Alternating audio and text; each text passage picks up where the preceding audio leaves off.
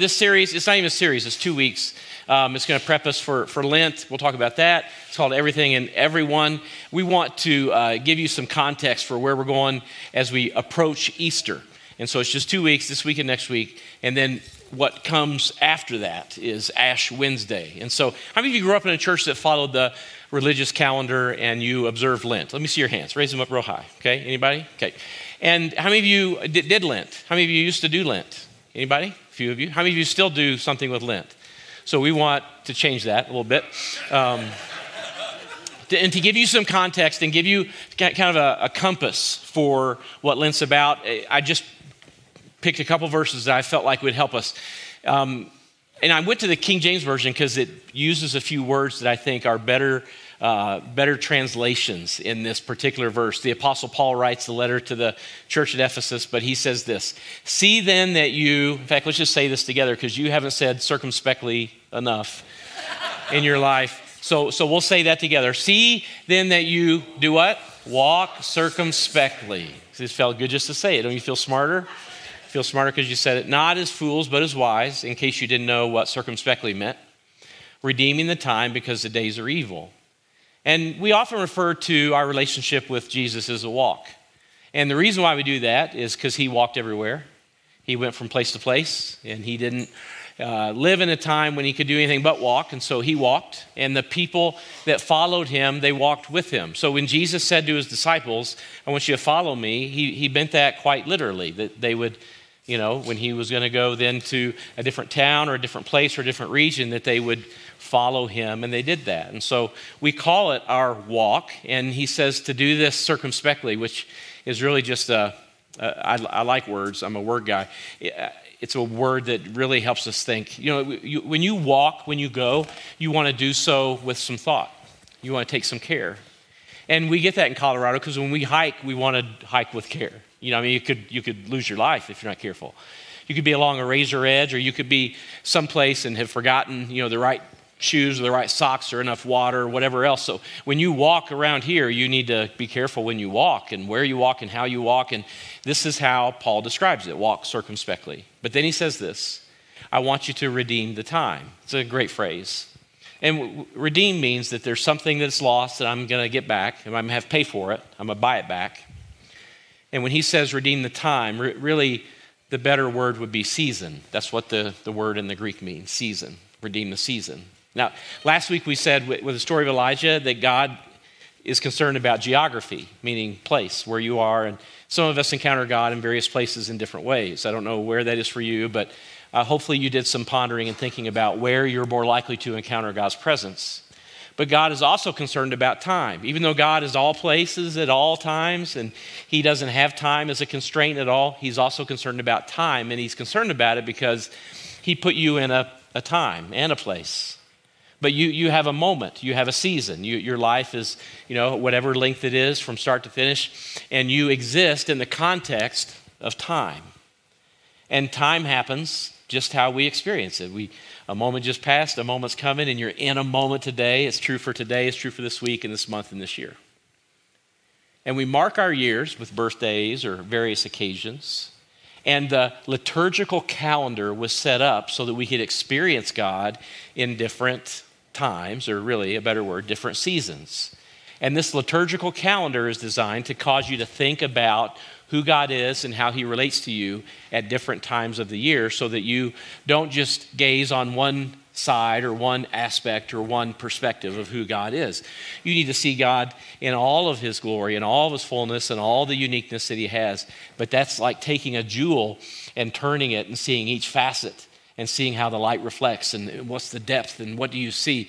This is what God wants in terms of the liturgical calendar or the church calendar. And so most of the world experiences that calendar to one degree or another, whether they celebrate Christmas or Easter, all of those kinds of things. But many of us have let the rest of those dates kind of fall to the wayside, and maybe we don't celebrate the Epiphany, or maybe we don't celebrate Advent. We just think about Christmas season.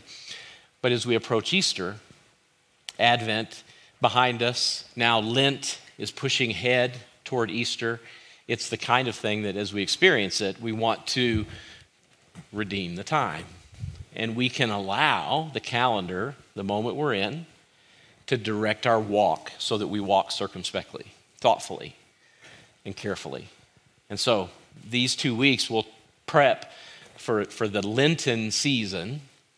And this Lent season, Lent for short, Lenten, it really comes from an old Anglo-Saxon word, Lington is how you say it, but it represents or refers to the season of spring.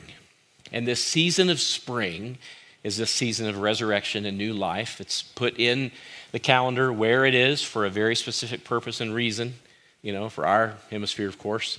And this experience of Lent draws us from Ash Wednesday all the way to Easter Sunday. This is going to be the latest Easter, almost, not quite, but almost the latest Easter possible this year. But even now, it feels like it's a little early, doesn't it, to be talking about Easter or Lent or all those kinds of things. But in fact, it's a little bit late. And so in 2.5 weeks, we'll experience Ash Wednesday on March 2nd. We'll have a service here in this place, and it'll be online as well.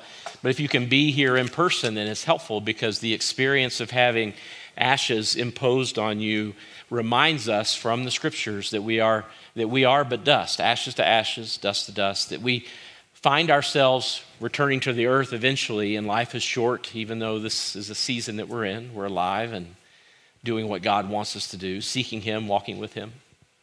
And as we experience Ash Wednesday, we're reminded about really the essence of repentance, which is walking circumspectly, thoughtfully.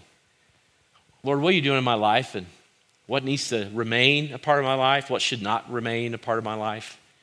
And so the season of Lent gives us an opportunity to do one of two things. This is how we practice it around here. You could practice it in your own way, but we either add something to our life that isn't there, maybe a spiritual habit, prayer time, reading scripture, something like that. You want to add something that is not normally a part of your daily experience, and you add it for those days, 40 days between Ash Wednesday and Easter. Or you take something away, something that maybe you find yourself inadvertently dependent on, or you wonder if it's maybe taken some way the place of God, or it's an idol in your life, or you wonder if you didn't have it, if it might create more time for you to spend time with God, or maybe the hunger or the absence of this thing, Netflix, whatever it is, gives you an opportunity to seek God in a new way, and so you remove it from your life. You can either add something or remove it. Well, today, we're just putting this on your radar. You've got 2.5 weeks to sort that out and argue with God about it. Because God may say, you know what, and He'll remind you of something that you ought to give up or maybe add to your life, and then you're not going to like that at all because it requires you to change your pattern, your life. Usually we add something we don't really want in our life, or we take away something we really, really like in our life, and in that process, God finds a way to speak to us about our walk and our life and our heart, priorities and values, all of those things. So now you get to ponder it. And we usually kick that off. You kick it off, or we start this thing on Ash Wednesday. Now, if you're adding, you might think, but that's not 40 days. And nobody's thought of that yet because you're probably as good at math as I am. But between Ash Wednesday and Easter Sunday, it's actually 46, 47 days, depending on how you count the days. And the typical observation of Lent is that every day but Sunday, you kind of follow your Lent commitment. And Sunday, you take the day off. The first few years I practiced Lent, I just went, I was like hardcore Lent. I didn't even take the day off. I just went straight through.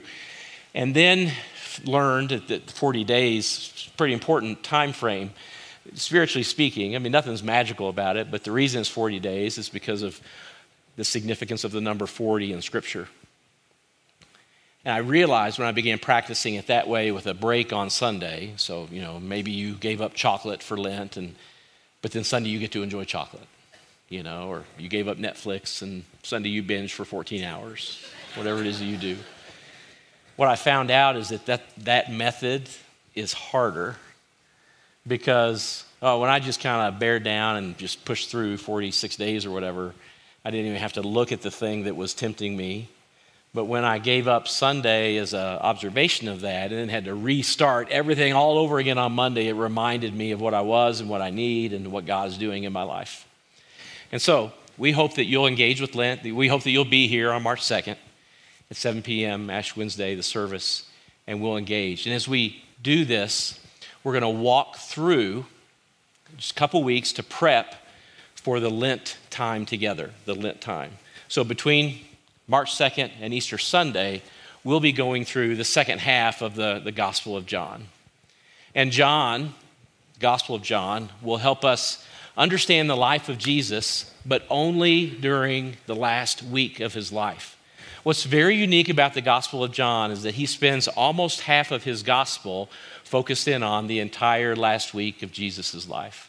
From John about 12 to all the way at the end, a full 50% of the gospel is focused in on 1 week.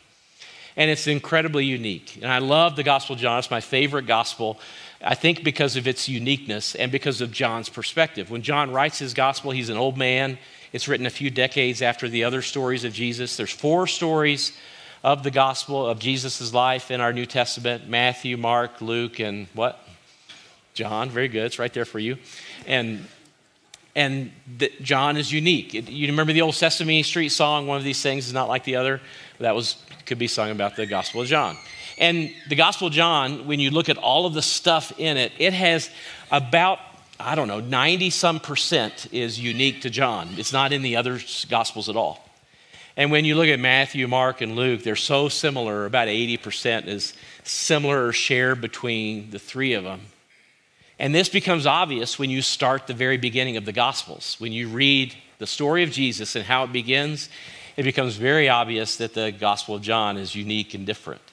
So we begin the Gospels, we usually kind of go to the beginning around that Advent time when we're talking about Christmas and the birth of Jesus. And when Matthew begins, it's almost like he forgot that he needed to have a hook to grab people in. He starts with the genealogy, the part you skip. He says, this is a genealogy of Jesus. This is the very beginning of the Gospel of Matthew, the son of David, the son of Abraham. He's writing mostly to Jewish people, and he begins to just tie immediately who Jesus is to Father Abraham, the father of the Jewish people. And so he begins, and what follows are many verses of names that many of us don't know, and he begins to tell the story. He roots Jesus in a moment in history, and he ties it all the way back to a man named Abraham. When Mark begins to tell his story, he does go back in time, Jewish history, not all the way back to Abraham, but he does tie the very beginning of his gospel to Jesus and Isaiah the prophet. And then he begins to tell the story of Jesus. He completely skips the birth story, doesn't go back to the beginning at all. When he picks up Jesus in real time, he's 30 years old and off about his business. Now, the gospel we use for most of our beginnings during the Christmas season is the Gospel of Luke, and he was a historian. And so Luke, being a historian, he's going to give us the history that maybe the other 2 didn't give us. But even Luke, when he begins his story, he says, in the time of King Herod, king of Judea, he begins to root it in this moment in history. And he throws in a genealogy too, but thankfully we're into the story before he throws all his names at us. And he does Matthew one better. He doesn't start with Abraham. He didn't go back just to Abraham. Luke, being the historian that he is, digs into history and goes all the way back to Adam. That's pretty far back. When it comes to people, it's pretty far back. And so this is how Matthew, Mark, and Luke do it. When Luke does it, it's like Luke does this, Matthew, Mark, when they take care of it. When John tells the story, it's almost like he went to an epic master storyteller class. And he tells a story from a grand perspective. And he is going to give us a completely different understanding, not only of who Jesus is in reality, but who he is theologically. And every time I begin to read the prologue of John, which is the first 18 verses of chapter 1, the very beginning of it, I don't read it as text on a page. I hear and see it very differently than you might, but I have a pretty vivid imagination. This is how I hear it and see it.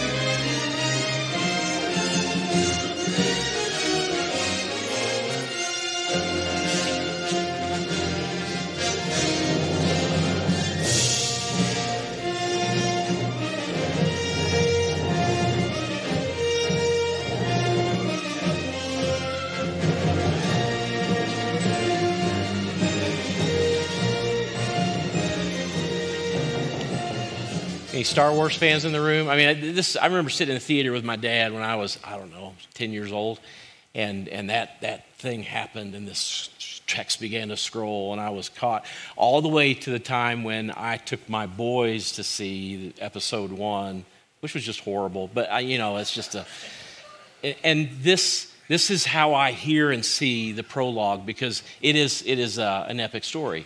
And so John doesn't start with Abraham or even Adam. John starts the story of Jesus before time was time, before it was a thing, before the clock was ticking, before anything was made. In fact, he makes it very clear in the first 18 verses of the gospel that before anything was made, Jesus was there, pre-existing. He begins by saying this, in the beginning. I mean, the words were the actual prologue of John. In the beginning, the Word already existed. The Word was with God, and the Word was God. And before we talk about that and what that means, don't miss these first 3 words, because John is echoing back to the very beginning of the Hebrew Scriptures, the Torah, the Pentateuch, the first words of Genesis chapter 1, verse 1, that says, in the beginning. And John is making it very clear. Look, you need to know that, I know you've read the other stories, and they're important stories, and they have incredible details in them, the other gospel writers. But you need to understand that Jesus didn't begin with Mary. That's not when he began. He didn't begin his existence at the Immaculate Conception or when he was born as a baby. Jesus has always been, and he is now, and he always will be. And he wants us to know that, because he uses the very same phrasing that Genesis chapter 1, the very beginning of the story. Jesus is the beginning of the story. And this matters. And theologians throughout history have argued the truth or the veracity or even the application of what this means. And it'll be just a couple verses later that God will start making stuff. That's what he'll do. And we read in John chapter 1 that Jesus was about the business of doing that everything that was made through him and in him. But the first thing that we see that God makes is what? Light. It wasn't there before. Now, if you read the creation account, this isn't the sun. He's not making the sun. He's making light. And this is the very light of God that begins to illuminate all that is. The sun and stars, they come later. But God is making light. And God, what? He said. What did he say? Let there be light. And then immediately light appeared. And so it's in this understanding of creation that John writes his prologue and gives us a picture of who Jesus is. Now, there are 2 absolutely foundational ideas in these verses, and they form the foundation of where John takes his gospel and the story of Jesus and the things that we need to grab hold of this week and next week before we get into Lent. This is the first foundational idea. Jesus always was, he always is, and he always will be, and everything was made through him, by him, for him, and because of him. That's a very different picture than Jesus was a man who walked the earth, and even the death and burial and resurrection. They set Jesus apart significantly, but not the same or the same uniqueness as always in existence. And that's who he is. And so John says very plainly that in the beginning, the Word already existed. It was the Word of God, or the mouth of God, speaking words that caused creation to even occur. Now this word, in the Greek, there is a word, and in the Greek, that word is logos. And this word refers to, in Greek and Roman philosophy and theology, understanding of all things historical, that this is the divine, creative influence and catalyst that represents all that we cannot see. And it is this capital W word that John uses to name Jesus.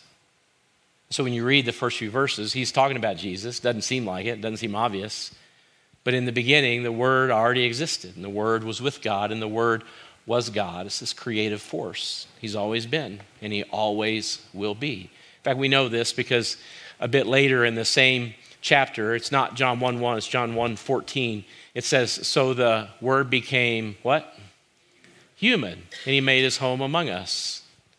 In fact, it's another callback to Genesis and the tabernacles of the people that were finding themselves as nomads and living in tents. And probably a direct translation would be, so the Word became human and tabernacled or pitched his tent or put his home near us. This is what Jesus did. He's the incarnation, or he's God wrapped in flesh. But he was eternal and is eternal and has always been. Now, this is why it matters. Because John's about to tell the story of Jesus. If he's going to tell the story of a prophet, a wise man, even a miraculous man, even a unique man that God is speaking through, even a unique man that God raises from the dead, that's one story, but that's not the biblical story. That's not the story in Scripture. Those are parts of it, but it's incomplete. John is telling us that he's going to tell the story of a God who has always been, always is, and always will be, wrapped in flesh, who represents everything that we know about God. Here's a better way to say it. Paul says it much better in Colossians chapter 1. He says this: Christ is the image of the unseen God and the firstborn of all creation. I remember when I was a kid, I grew up in church. I don't know if you grew up in church or not, but I grew up in church, and I remember having some trouble with not being able to see God, not being able to actually see him. Or I was told at church, God is three, and he's one, and he's three, and he's one. I'm like, make up your mind. Which is he? Is he three or is he one? And I remember praying to God and saying, God, I don't know, who am I praying to? And so I had this little conversation with the Trinity. Look, hey, Jesus, if I say you, I mean God the Father too. I don't want anybody's feelings hurt in the Trinity, and I want them to know I'm talking to all of them at once, but I wanted desperately to see God. And I didn't, of course, understand even the remotest application of this or the understanding of the prologue in John.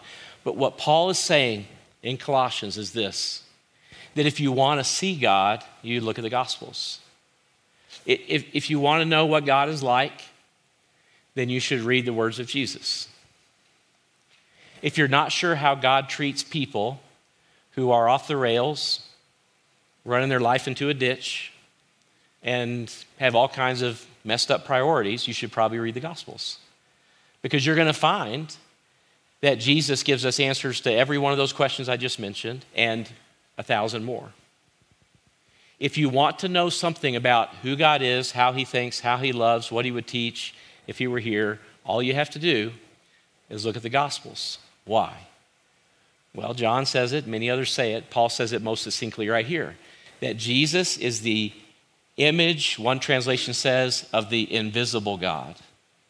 The God that we cannot see, Jesus puts hands and feet to it, and flesh, and ideas, and conversations, and interactions.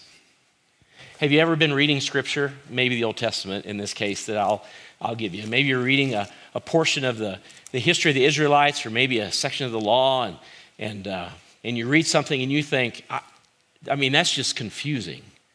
It might be appalling. It might be terribly troubling, or somewhere in between. Has anybody ever done that? Let me see your hands if you have. Okay, you read your Bibles more than the first service does. That's good. I'll read something in Exodus and I'll think, I can't even believe this is in the Bible. This isn't even PG-13. This is pretty, no wonder they don't make a movie of this section of the Scriptures. Christians wouldn't even go see it. It's just ridiculous.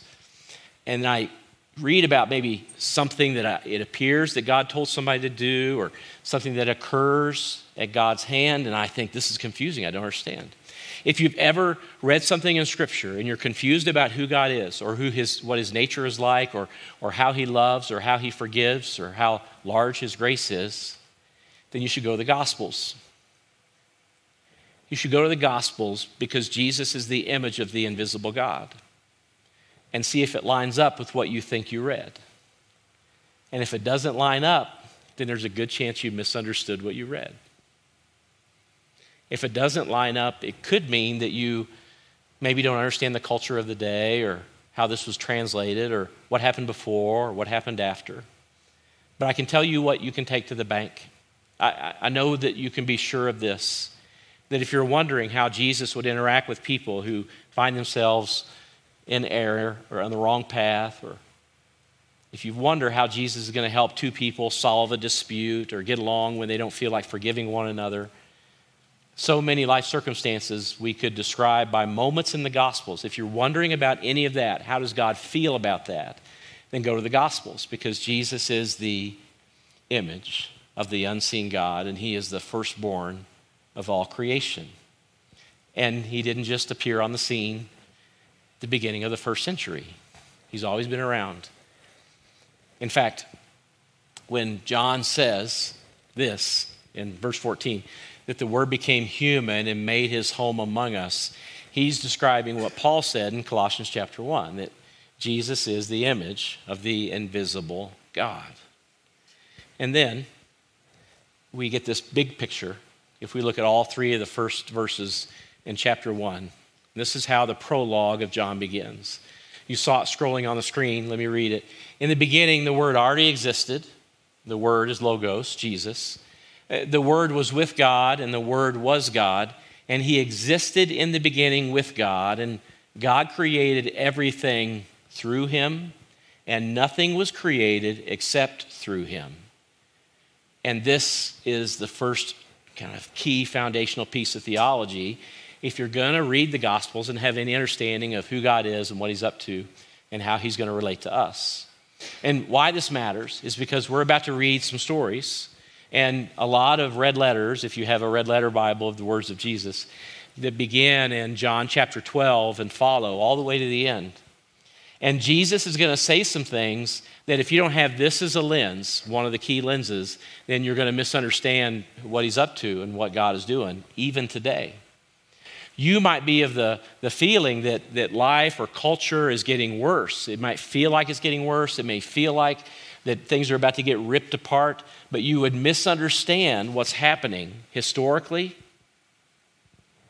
politically, religiously, spiritually, if you don't understand these key pillars, these key foundations. This is the first one. Jesus has always been, he always will be, and he is who God is from the very beginning. So if you wonder about who God is, Jesus can show you the way. And then the next two verses give us the next pillar, the next piece of foundation. This is what it says in the very next two verses of John chapter 1. The Word gave life to, say it with me, that was created, and his life brought light to. The Word gave life to everything that was created, and his life brought light to all the Republicans. No, it didn't say it did. No, his life brought light to all of the left people, woke people. I mean, you can fill in whatever you want to do, but obviously I'm making a point. We'll keep going.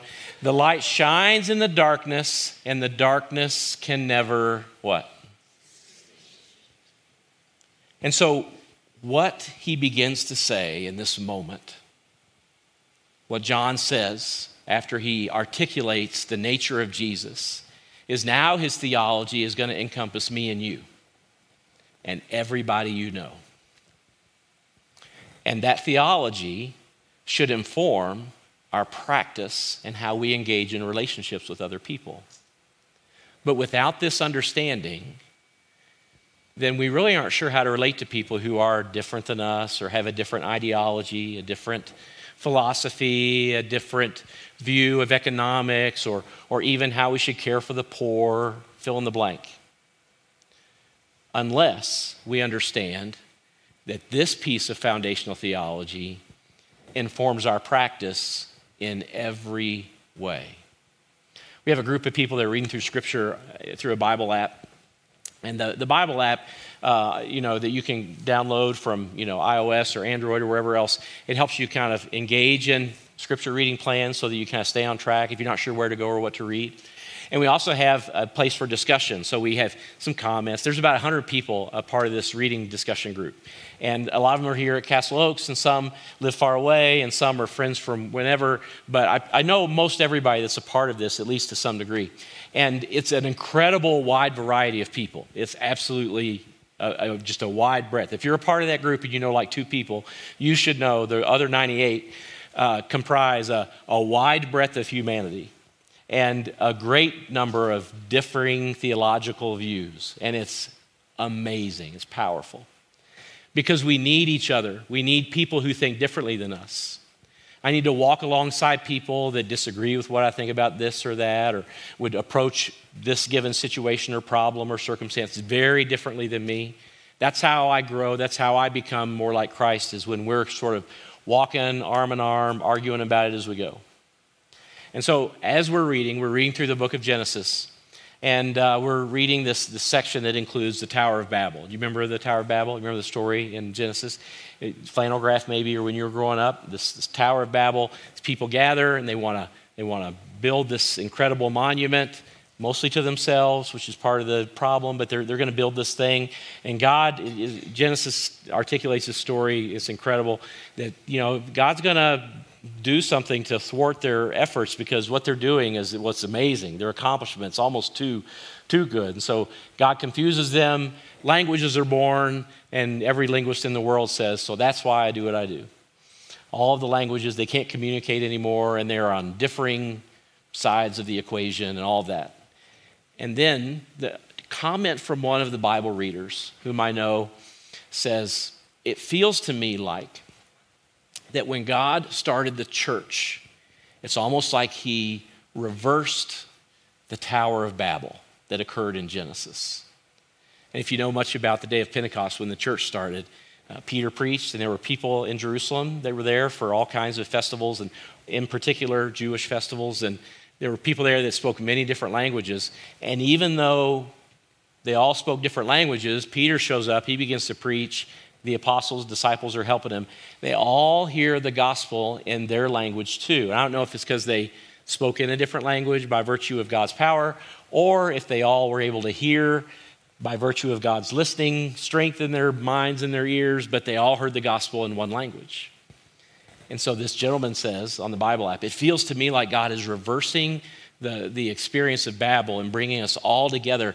And he couldn't have spoken the truth more clearly, because the word gave life to everything and brought light to everyone, and we all come together in a place where, even though you and I might think very differently about something, we recognize that we're following Jesus, and you're in my life and I'm in your life for the sake of us coming together on the things that matter the most.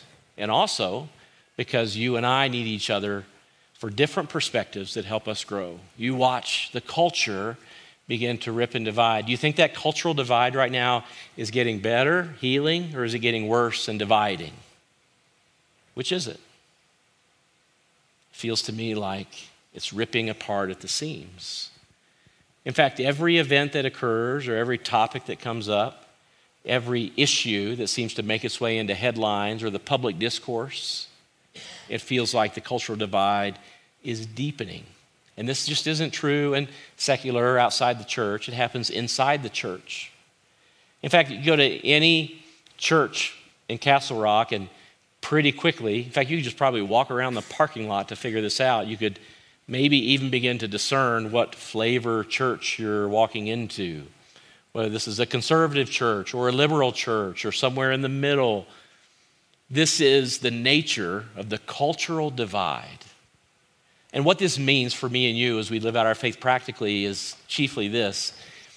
When John writes this and we read it today, well, John wrote this at a point in time when the culture was completely divided. It couldn't have been more hotly contested than when John wrote his gospel. In fact, the Roman Empire was about to just completely disintegrate in flames and fury. And when we read what John wrote, most of us would need to, well, in self-reflection, admit we don't even really believe this. We believe it in terms of a principle or an idea, but we don't believe it practically, that in fact the word gave life to everything and brought light to everyone. I could name a few people that I think are pretty dark, couldn't you? And when John lays this out as a truth, a reality, then we have to lay our behavior up against it. Most of us feel judged by others based on what we think or believe, or maybe how we voted, or an ideology that we hold close to. And when we feel judged by them, we in turn judge them back because we want to be right, and we think what we think because we think we're right.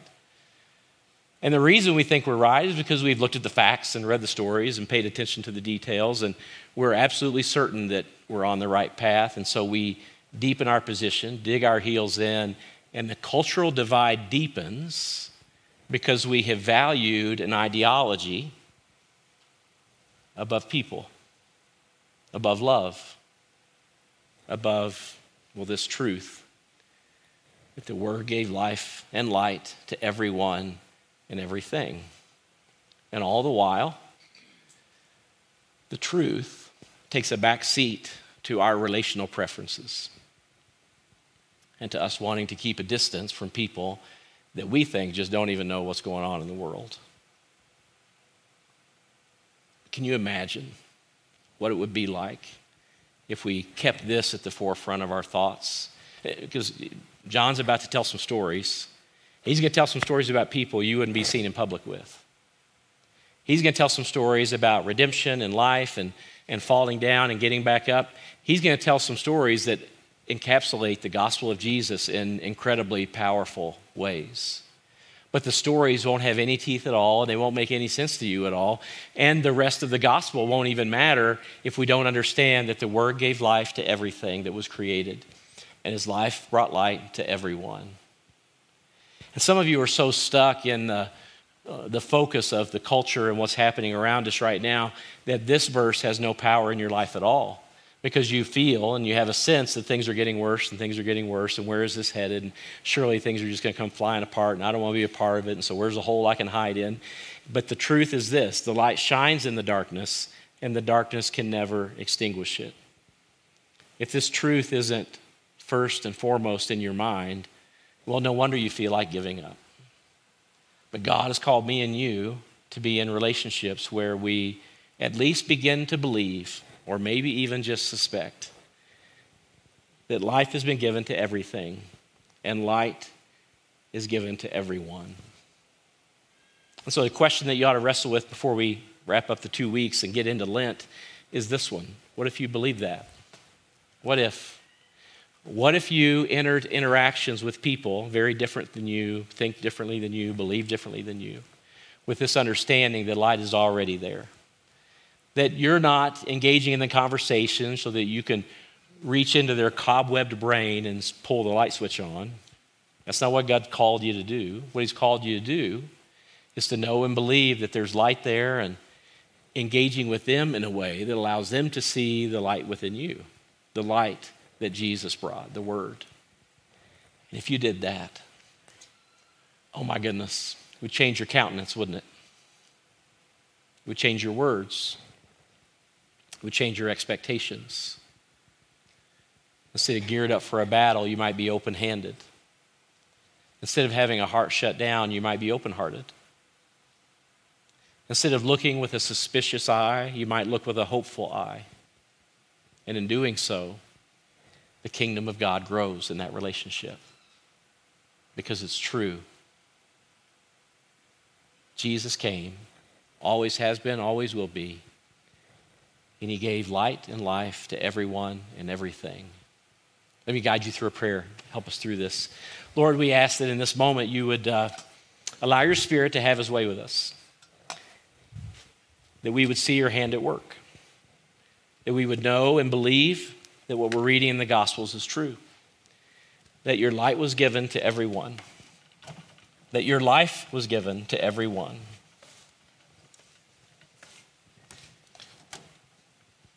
And so, Lord, call to mind a person or a group or a part of our population that represents an ideology that we sit in judgment of, and just in humility will allow your Spirit to do this. Somebody we feel superior to, somebody we feel more right than, somebody we're certain that is on the wrong path or should quit meddling with the way things are run.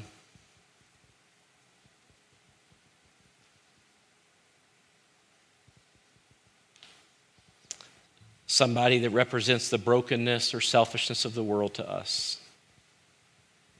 Lord, we pray that you would, in gentleness, call to mind this person or, like we said, an ideological group.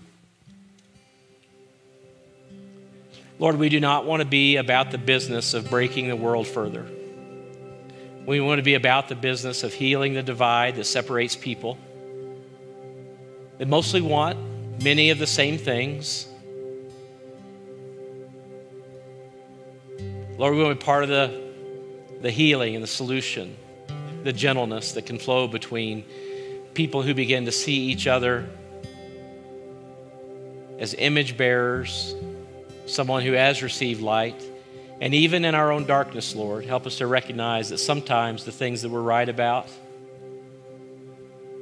need to be challenged by somebody else who thinks another view should win.